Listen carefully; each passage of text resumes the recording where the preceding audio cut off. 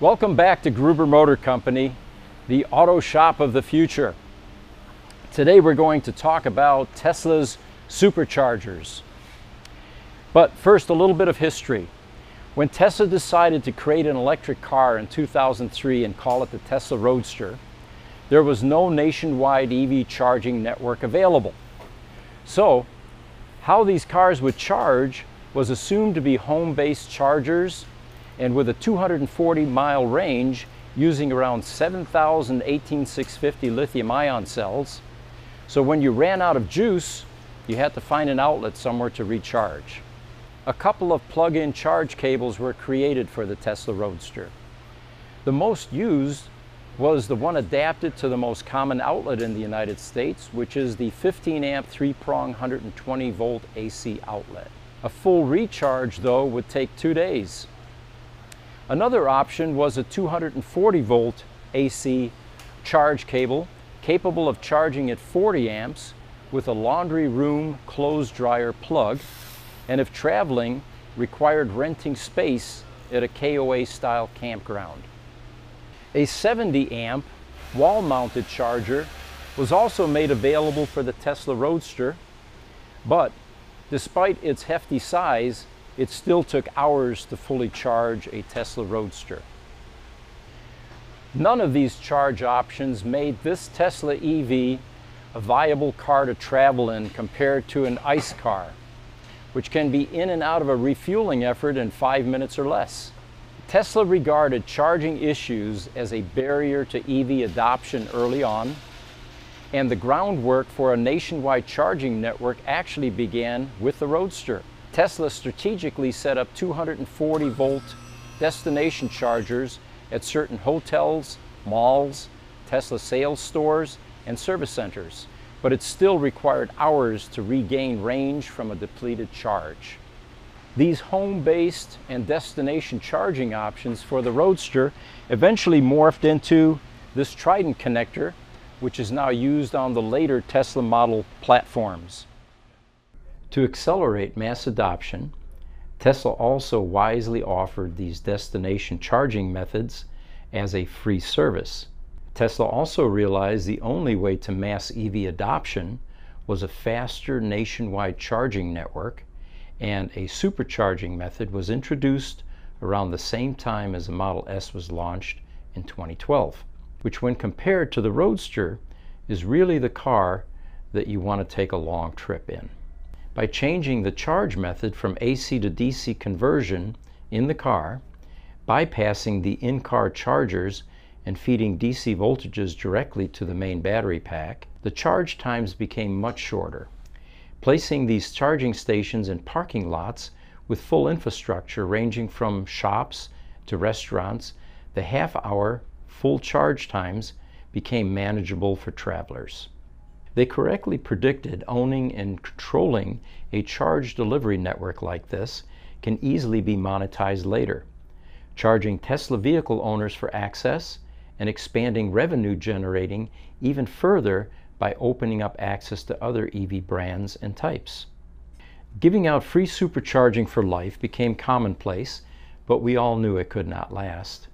What you're more likely to see now are referral codes given out, providing 1,000 miles of supercharger for any successful referrals. All vehicles ordered before January 15, 2017 and delivered before April 15, 2017 come with free lifetime supercharging that follows the vehicle.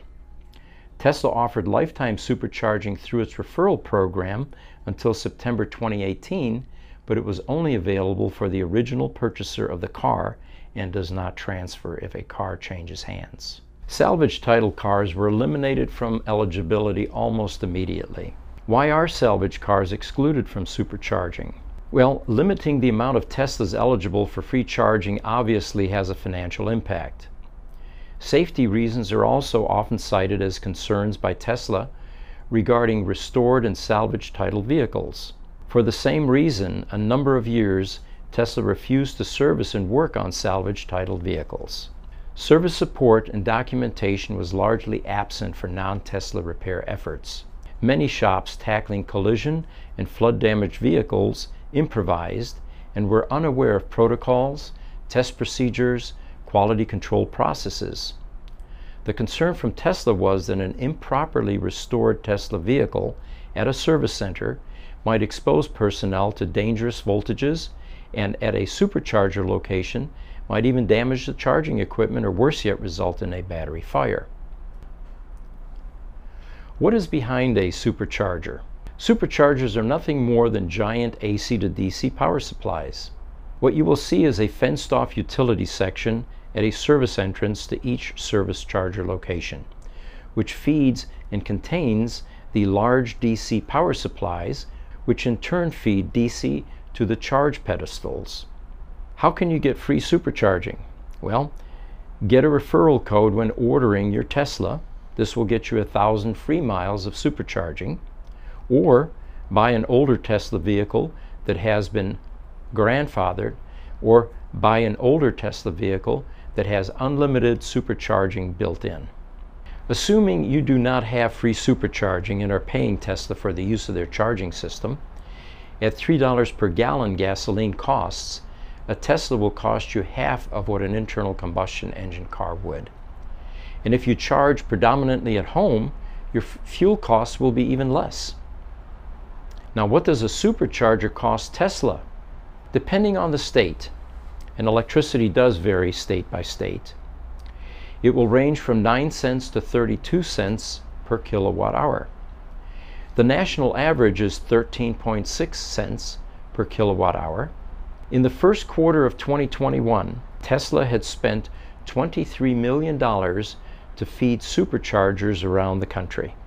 That comes out to $92 million per year, $7.6 million per month, $1.8 million per week, and $255,000 per day to keep these superchargers operational.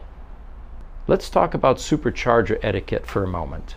Some supercharger locations are well planned with ample room for queuing into a waiting line. Others, parking lots with limited non-supercharging parking spaces, make the first in, first out principle a challenge. A customer at a gas station would never leave a car parked by a pump, and the same thinking applies with superchargers.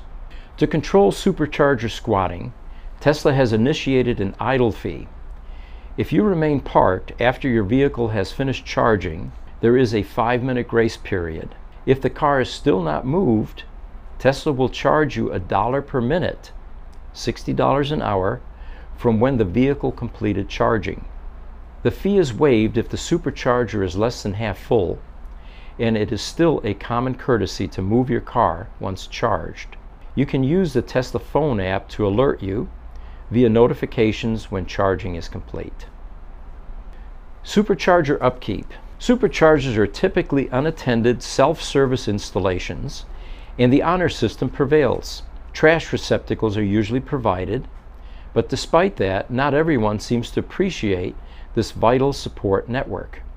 Examples of littering and even vandalism are not uncommon. As these sites grow and eventually become staffed like full service stations, much of this will be resolved. Abuses. The free fuel aspect attracts unintended abuses. Tesla's intent was, of course, to allow family sedans with primary charging in owners' garages to have a backup plan in the event that they are traveling or have exceeded their range window.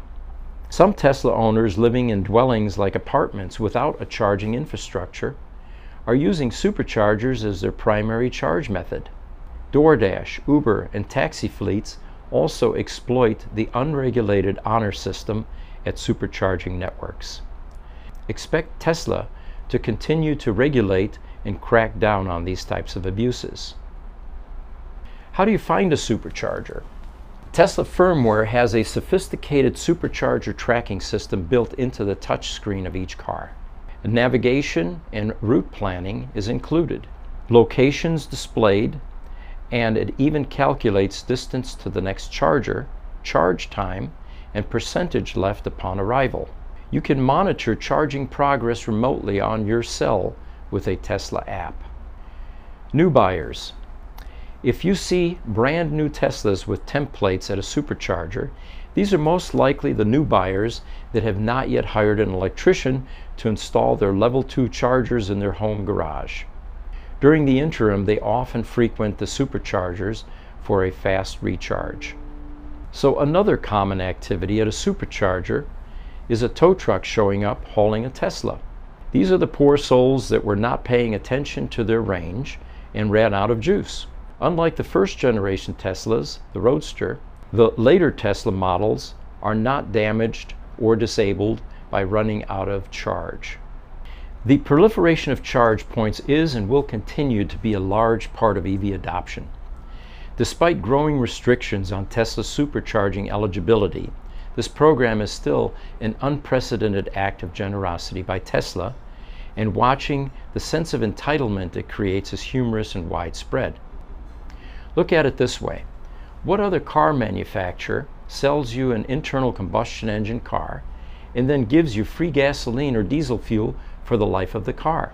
We hope this video has added to your understanding of this new way of delivering fuel in our transportation system. I'm Pete Gruber, and as always, we appreciate your support of our channel and let us know how we can improve even further. Thank you.